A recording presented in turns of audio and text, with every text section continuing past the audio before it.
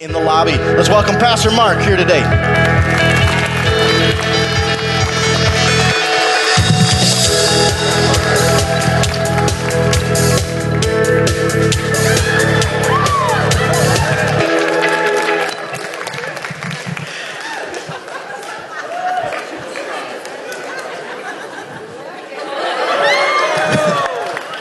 I'll stop there.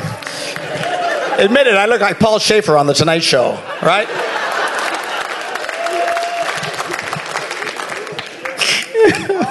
Oh, man. I'm afraid somebody's going to drag me up a flagpole. All right, let's all stand together. Welcome to Celebration Church. Let's stand together and recite together the Apostles' Creed. This is our statement of faith. This is who we are and what we believe at Celebration Church. We believe in God, the Father Almighty, the creator of heaven and earth. We believe in Jesus Christ, his only Son, our Lord, who for us and for our salvation was conceived by the Holy Spirit, born of the Virgin Mary, suffered under Pontius Pilate, was crucified, died, and was buried. He descended to the dead, and on the third day he rose again. He ascended into heaven and is seated at the right hand of the Father. He will come again to judge the living and the dead, and his kingdom will have no end. We believe in the Holy Spirit, the holy Christian church, the fellowship of believers, the forgiveness of sins, the resurrection of the body, and the life everlasting. Amen. You may be seated. Good to have you with us as we come up to this 4th of July week. Excited about some vacation time. It'll be a lot of fun with family and friends. We're so glad that you're here. Has it been warm enough for you? Holy moly. It's been something else. But when it gets really hot and you think you can't take it anymore, just remember January. Anyway, we have a special guest with us today, Pastor Dale Oquist from Fresno, California People's Church. Great church out there. Big, beautiful Yo Mama church. And if you ever get a chance to go out there, check those guys out. But anyway, he is here. He came to town to do a wedding this weekend, and they did it outside. He said it was a very short service. It's like 20 minutes. I was telling him earlier that I did one once. It was like an 8-minute service outside because we saw these rain thunderclouds just pouring towards us. It was quick. You want him? You want her? All right, let's get out of here, you know. But so anyway, we're glad that he's here. I've known Dale for quite some time. 15 years ago when I first started doing the Laugh Your Way to a Better Marriage conference that I do today. His was one of the first churches I went to. Pastor Arnie had called him and talked him into it. I don't know what he threatened you or whatever. I don't know. But anyway, and so it was early on, you know, a lot of rough edges and stuff. But him and several other churches that he knew were the first ones to encourage me in doing what I do today. It's always good to see him. Would you please give a warm welcome to Pastor Dale Oquist.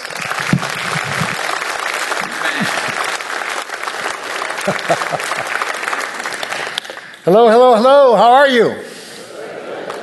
Good. This is not the library, nor the decaf service, right? You can talk to me. And great to see you. It's always great to be here under Pastor Jacobson. I was here numerous times. For a while, it was every year I'd come and speak here, and now a number of times under Pastor Mark. And I was reminded of his impact even in Fresno, California, this past Sunday as I was looking down, and on the right hand side of our auditorium, up toward the front, was a young couple, and the last marriage conference we had was Laugh Your Way to a Better Marriage with Mark Gungor, and at that point in time, their marriage was on the rocks, on disaster mode. Who knew what was going to happen? And it was almost as though they were saying, God, we're going to give you one last shot. And so they came to that conference, and God revolutionized their lives through Laugh Your Way to a Better Marriage with Mark Gungor, and it was amazing, and that they're holding their little baby, you know, right there that morning. And so God does great things, and so thank you for allowing him to do what he does to change lives, because who knew, you know, God could use a star-spangled Puerto Rican, right? So.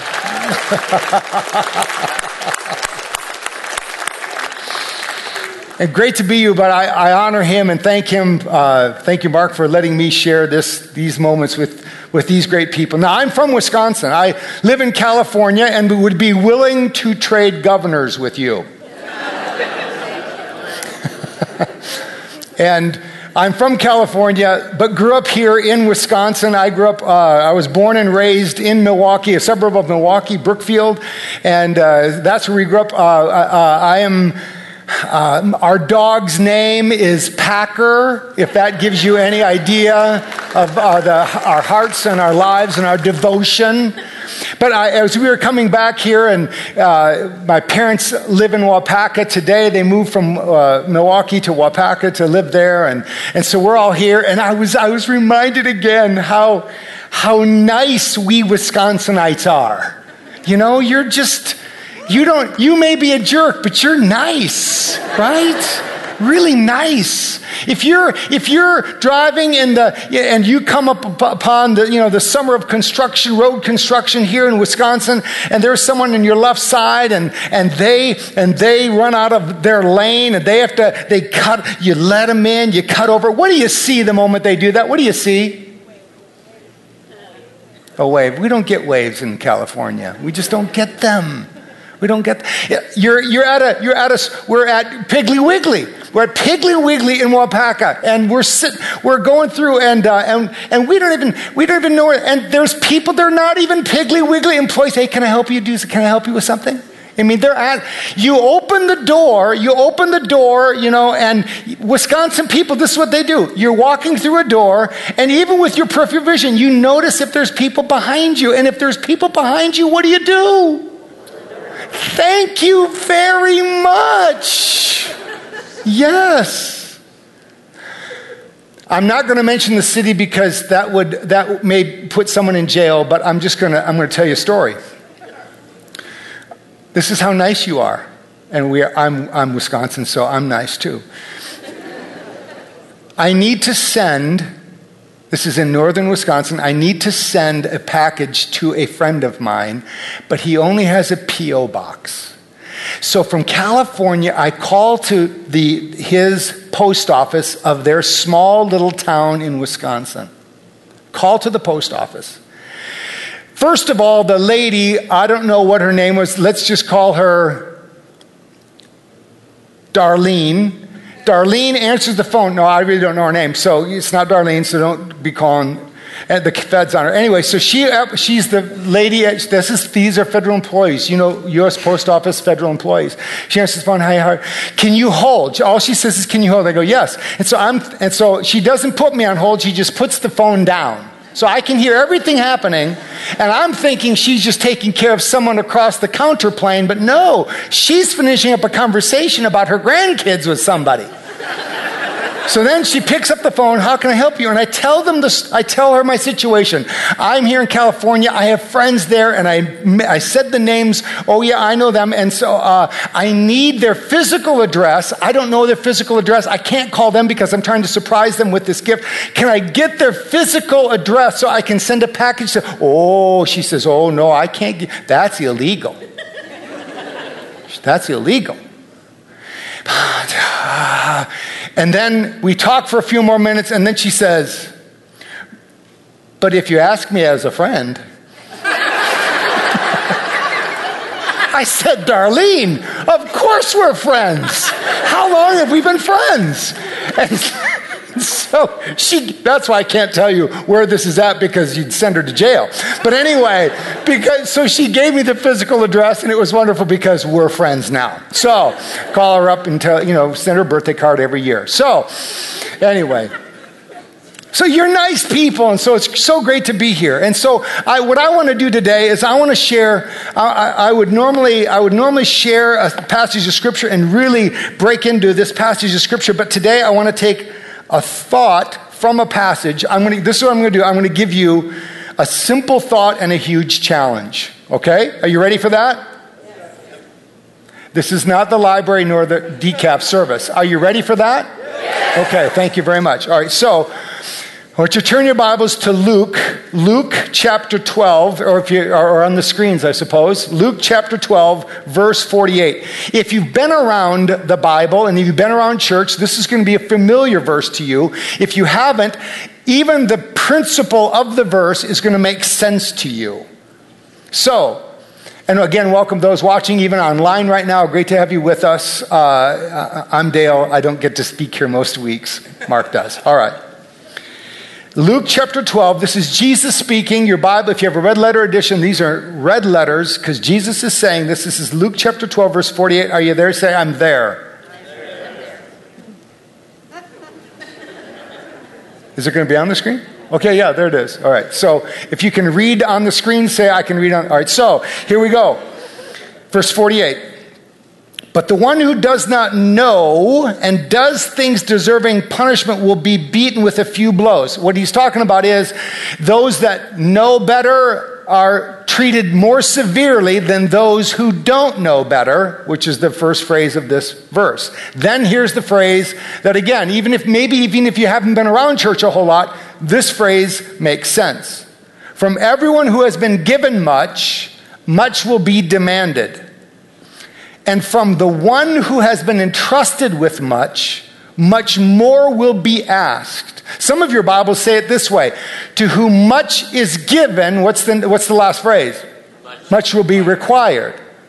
So I want to take from that, because Jesus has this idea, there's this graciousness about Jesus where the people that have a greater understanding, a greater knowledge, maybe even of Scripture and of who He is, there will be more that will be expected of them than, say, those that didn't grow up in a home. Maybe you didn't grow up in a religious home, or you grew up as a child, maybe going to church but not understanding Scripture a whole lot. Then there's God kind of treats us on this grade, at least at the beginning, on this curve, because of the fact that it's if you should know better, you should know better. If you don't know, then you have a grace that is given to you that is not otherwise given.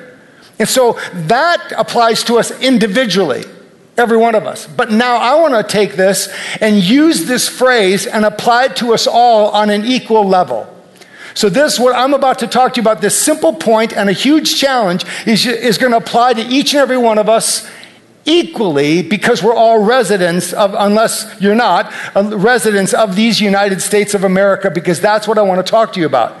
Because with greater privilege comes greater responsibility. And it's been interesting to watch. Even I'm old enough to know that in the late 80s, when Ronald Reagan stood at the Berlin Wall and he said, Mr. Gorbachev, tear down this wall. And in the midst of that momentous event in history, that there was an opening of democracies of the world, and it was amazing to watch. But yet today, only 30% of the countries of the world enjoy a governmental structure like you and I enjoy today, because the experience of life that we have in our nation, no matter where you live, even as jacked up as California is, I'm telling you, we're crazy. Even in that light, we all enjoy political liberty and economic opportunity as a nation. And that is not normal. And to those ideas, even as residents of this nation, I say, to whom much is given, much will be required. Because to have political liberty and economic opportunity, is very rare. Most people of the world do not understand how we live with political liberty and economic opportunity at the same time. When God looks down on this world, do you know who He mainly sees? Do you know who He sees most of? Chinese people. He sees Chinese because China is the largest nation in the world today, over 1.4, approaching 1.5 billion people. You can think that English is the most spoken language in the world, but it's not. It's Mandarin Chinese. English may be an international language, but it's not the most spoken language. The Asian world covers and dominates 2/3 of the globe on which we spin this moment. China, God looks down and sees mostly Chinese people because that's the largest nation in the world, and yet they have the longest continuing history of any nation on the planet, and yet they have not experienced one day of political liberty nor one day of economic opportunity. Not one day of it. All they've experienced is one despotic ruler after another. That's all they've experienced. That's China. The second largest nation in the world is what? India. Over 1.3 billion people in India. You can go, and although it's one nation, it's very different. If you've ever been to India, understand India, you know that if you're from the south, you speak Malayalam, and Malayalam is nothing like Hindi in the north. There are a bunch of hundreds of maharajas and hundreds of little regional leaders. You may be able to use the same currency, but you can't understand. You can't travel the nation and understand what everyone else is saying even. Here in America, right, if I start talking like this, it may be weird to you, and you maybe go, he doesn't have everything upstairs, but you can still understand me, right? Right? Amen? But that's not India. They don't have just different dialects, they have different languages, hundreds of them. And they're not unified. They've had like I said, these regional maharajas, and it's a divided country in that way. And they have never had economic opportunity, and they have only had maybe a few dozen years of political liberty in their long history.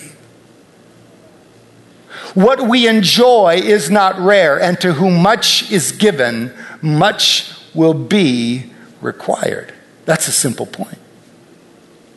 Because third on the list of the largest nations of the world, and it's quite a jump from 1.3 down to 327 million people or so, it's the United States of America, the longest running democracy on the planet.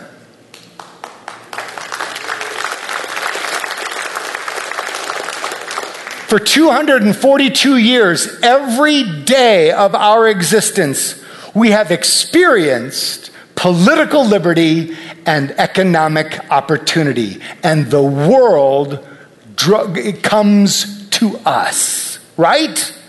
That is who we are. It's an amazing, amazing country. We have a history that is filled and stocked with events where we were against all odds going to survive, and yet we have. It's amazing, our history. And yet we are hated by countries of the world, particularly in the Middle East, because the West is now infecting and polluting the mindset of the youth all around the world, including those that are of the Muslim faith. It's amazing their hatred towards us and the clarity of their hatred for us. Because they think we're nothing but, we're all into consumerism, and we are an atheistic country in their mindset. And in many ways, they're right. But they have waged a war, a holy war, against us because of our impact on the mindset and the youth and the cultures of our world today. It's interesting when George W. Bush was in office, and he gave a speech in Istanbul, Turkey, and he was talking about democracy and how we're viewed in the world. And I want you to hear it because he at least understood this mindset. And he said this: in some parts of the world, especially in the Middle East, there is a wariness toward democracy, often based on misunderstanding. Some people in Muslim cultures identify democracy with the worst of Western popular culture, and they want no part of it. And I assure them, when I speak about the blessings of liberty, coarse videos and crass consumerism are not what I have in mind. There is nothing incompatible between democratic values and high standards of decency. I continue to quote, "For the sake of their families and their culture, citizens of a free society have every right to strive peacefully for a moral society. Democratic values," he went on to say, "do not require citizens to abandon their faith. No democracy can allow religious people to impose their own view of perfection on others, because this invites cruelty and arrogance that are foreign to every faith. And all people in a democracy have the right to their own religious beliefs. But all democracies are made stronger when religious people teach and demonstrate upright conduct." Amen. Family commitment, respect for the law, compassion for the weak. Democratic society should welcome, not fear, the participation of the faithful. In addition, few more sentences. In addition, democracy does not involve automatic agreement with other democracies. Free governments have a reputation for independence, which Turkey certainly has earned. This is the way democracy works. We deal honestly with each other, we make our own decisions, and yet in the end, the disagreements of the moment are far outweighed by the ideals that we share. End quote. Again, simple point. Our freedoms, the political freedom and the economic opportunity that we experience on a daily basis, are not normal to the rest of the world. Because we are free to travel. We are free to build. We are free to voice our enthusiasm. We are free to get excited about something and share it. Is that not true? Here's the challenge, though. So, what are we waiting for? We have the freedom and the ability to be nice people. Let's continue to be nice people, right? Our freedoms and our opportunities are like a candle in a dark room in the light of the history of the world. In Indonesia, a permit is required if you just want to have a large gathering like this and speak out. In Egypt, a business or even a church have to get a permit from the government. They have to check with and consult with the government just to be able to paint a wall or to remodel something. I don't know about your ancestors, but I can speak about my ancestors, and as wonderful and virtuous as they have been, and as mine are, most were poor and peasants. And they came to America from Sweden. They came through Ellis Island, and we tracked them that they went all the way from Ellis Island, and they took the train as far as they could to the west, and they landed in Spokane, Washington. And because of an illness of my grandmother Oquist's father, they moved back to Irma, Wisconsin, and had the farm there, and that's where our family settled. But they saw what many millions have seen at Ellis Island, the Statue of Liberty. And according to the Statue of Liberty, we are the refuse of the world. Give me your tired, your poor, your huddled masses yearning to breathe free. Give me the refuse from distant shores. France wrote that. Isn't that strange? And yet it's true that we are the garbage of the world. We are the boat people of Southeast Asia. We're the Irish of the potato famine, the Jews from Tsarist Russia, and we have built the greatest nation the world has ever seen. Amazing. The challenge, the huge challenge is in the form of a question. Which would be worse? Which would be worse? To not have the freedoms that we enjoy today, or to have our freedoms and to not take advantage of them? Which would be worse? Which would be worse? To be free to do whatever you want, or to have a boot on your neck as you lie on the ground, restricting you from doing what you'd want to do? Which would be worse? It's great to be free, is it not? To have political liberty and economic freedom. It's free. It's great to be free to worship, to be free to pray, to free to read your Bible and memorize your Bible, free to teach your children the Bible. In some nations of our world, you have to be 21 before you can even attend a church, and it's illegal to share your faith. We have these freedoms to share our faith, to pray in public. If you want to, you'll probably get mocked. You can preach on a street corner, but you will not get arrested. Why? Because of the freedoms that we enjoy. You have the freedom to start a business. You have the freedom to build. You have the freedom to travel. You have the freedom to buy. You have the freedom to sell. But here again is the challenge. What difference does it make unless we share our faith, unless we build, unless we travel, unless we teach our children the Bible? It might as well be illegal for you to teach your children the Bible if you don't do it.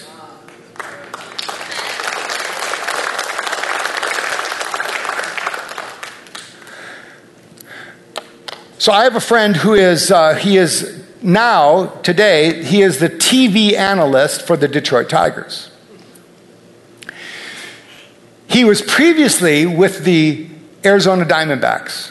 So he was on television doing the analyst portion. And so I remember the first time that I had gotten with him. And so, by the way, at the end of the year, the Brewers play the Tigers in Milwaukee. I will be there because of Rod.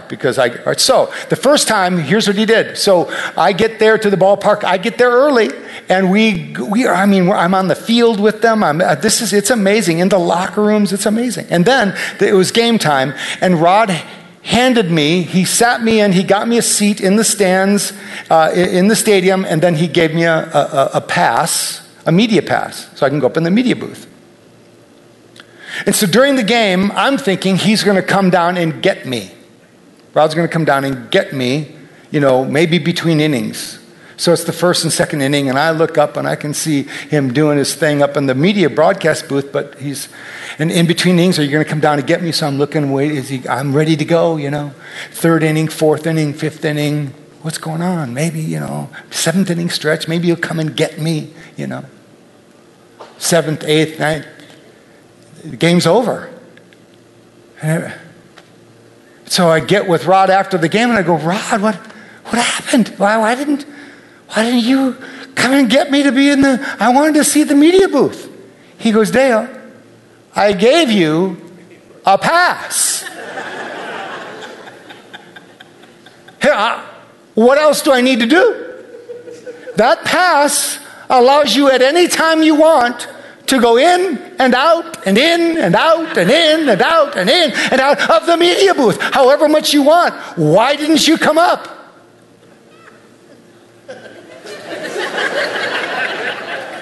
I was waiting for you. What good is the pass unless you use what is the use of an unlocked door unless we open it? And the door of our nation, it's closing ever so slightly because if history repeats itself, our light of freedom will one day be extinguished. But it's still unlocked. You still have a media pass to go in and out and in and out and in and out as many times as you want. But what good is the pass unless you use it? That never happened again, by the way.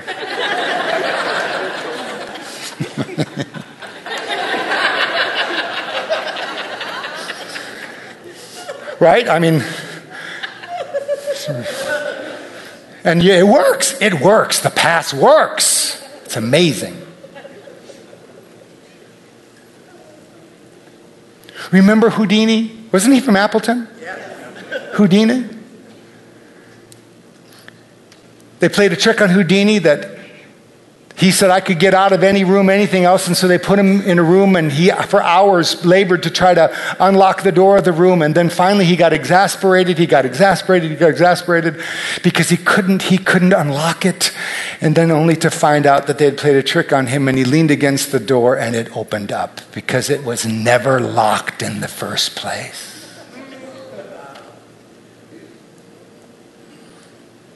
The door is still open. It's still unlocked. But what good is an unlocked door unless we walk through it? There might as well be a law against you giving and tithing if you never do it. There might as well be a law against your involvement in church if you never do it. There might as well be a law against you even giving your life to Jesus today if you don't take advantage of the opportunity. There may be familiar ramifications, but there won't be any other ramifications. There won't be political, there won't be economic ramifications if you even give your life to Jesus today, because you can do that. It was Napoleon that said ability means nothing without opportunity. Ability means nothing without opportunity. We can sit on the back of our laps and complain about how bad things are, or we can rise up and make a difference. Aristotle said this: the future is like a wild animal. If you just sit there, the future will devour you.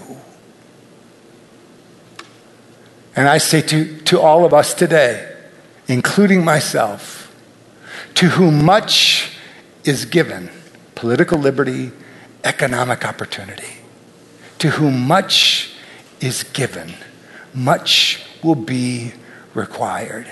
We not only have a right to live out our faith, we have a responsibility. Father, in Jesus' name, thank you that the door of our freedoms is still unlocked and open. And there's a lot of things that are taking place in the political realm that we like or maybe dislike. Regardless, we are a nation that offers political liberty and economic opportunity. And because of that freedom, we need to take advantage. So people, Father, I thank you today, are free to give their lives to you. They're free to express themselves on social media. We're free to travel, to have faith, to get involved, to be passionate. And there may as well be a law against it if we don't take advantage of it. May we, as your people, take advantage of all that has been given to us, because to whom much is given, much will be required. And we pray these things for the glory and the reputation of Jesus Christ. Amen.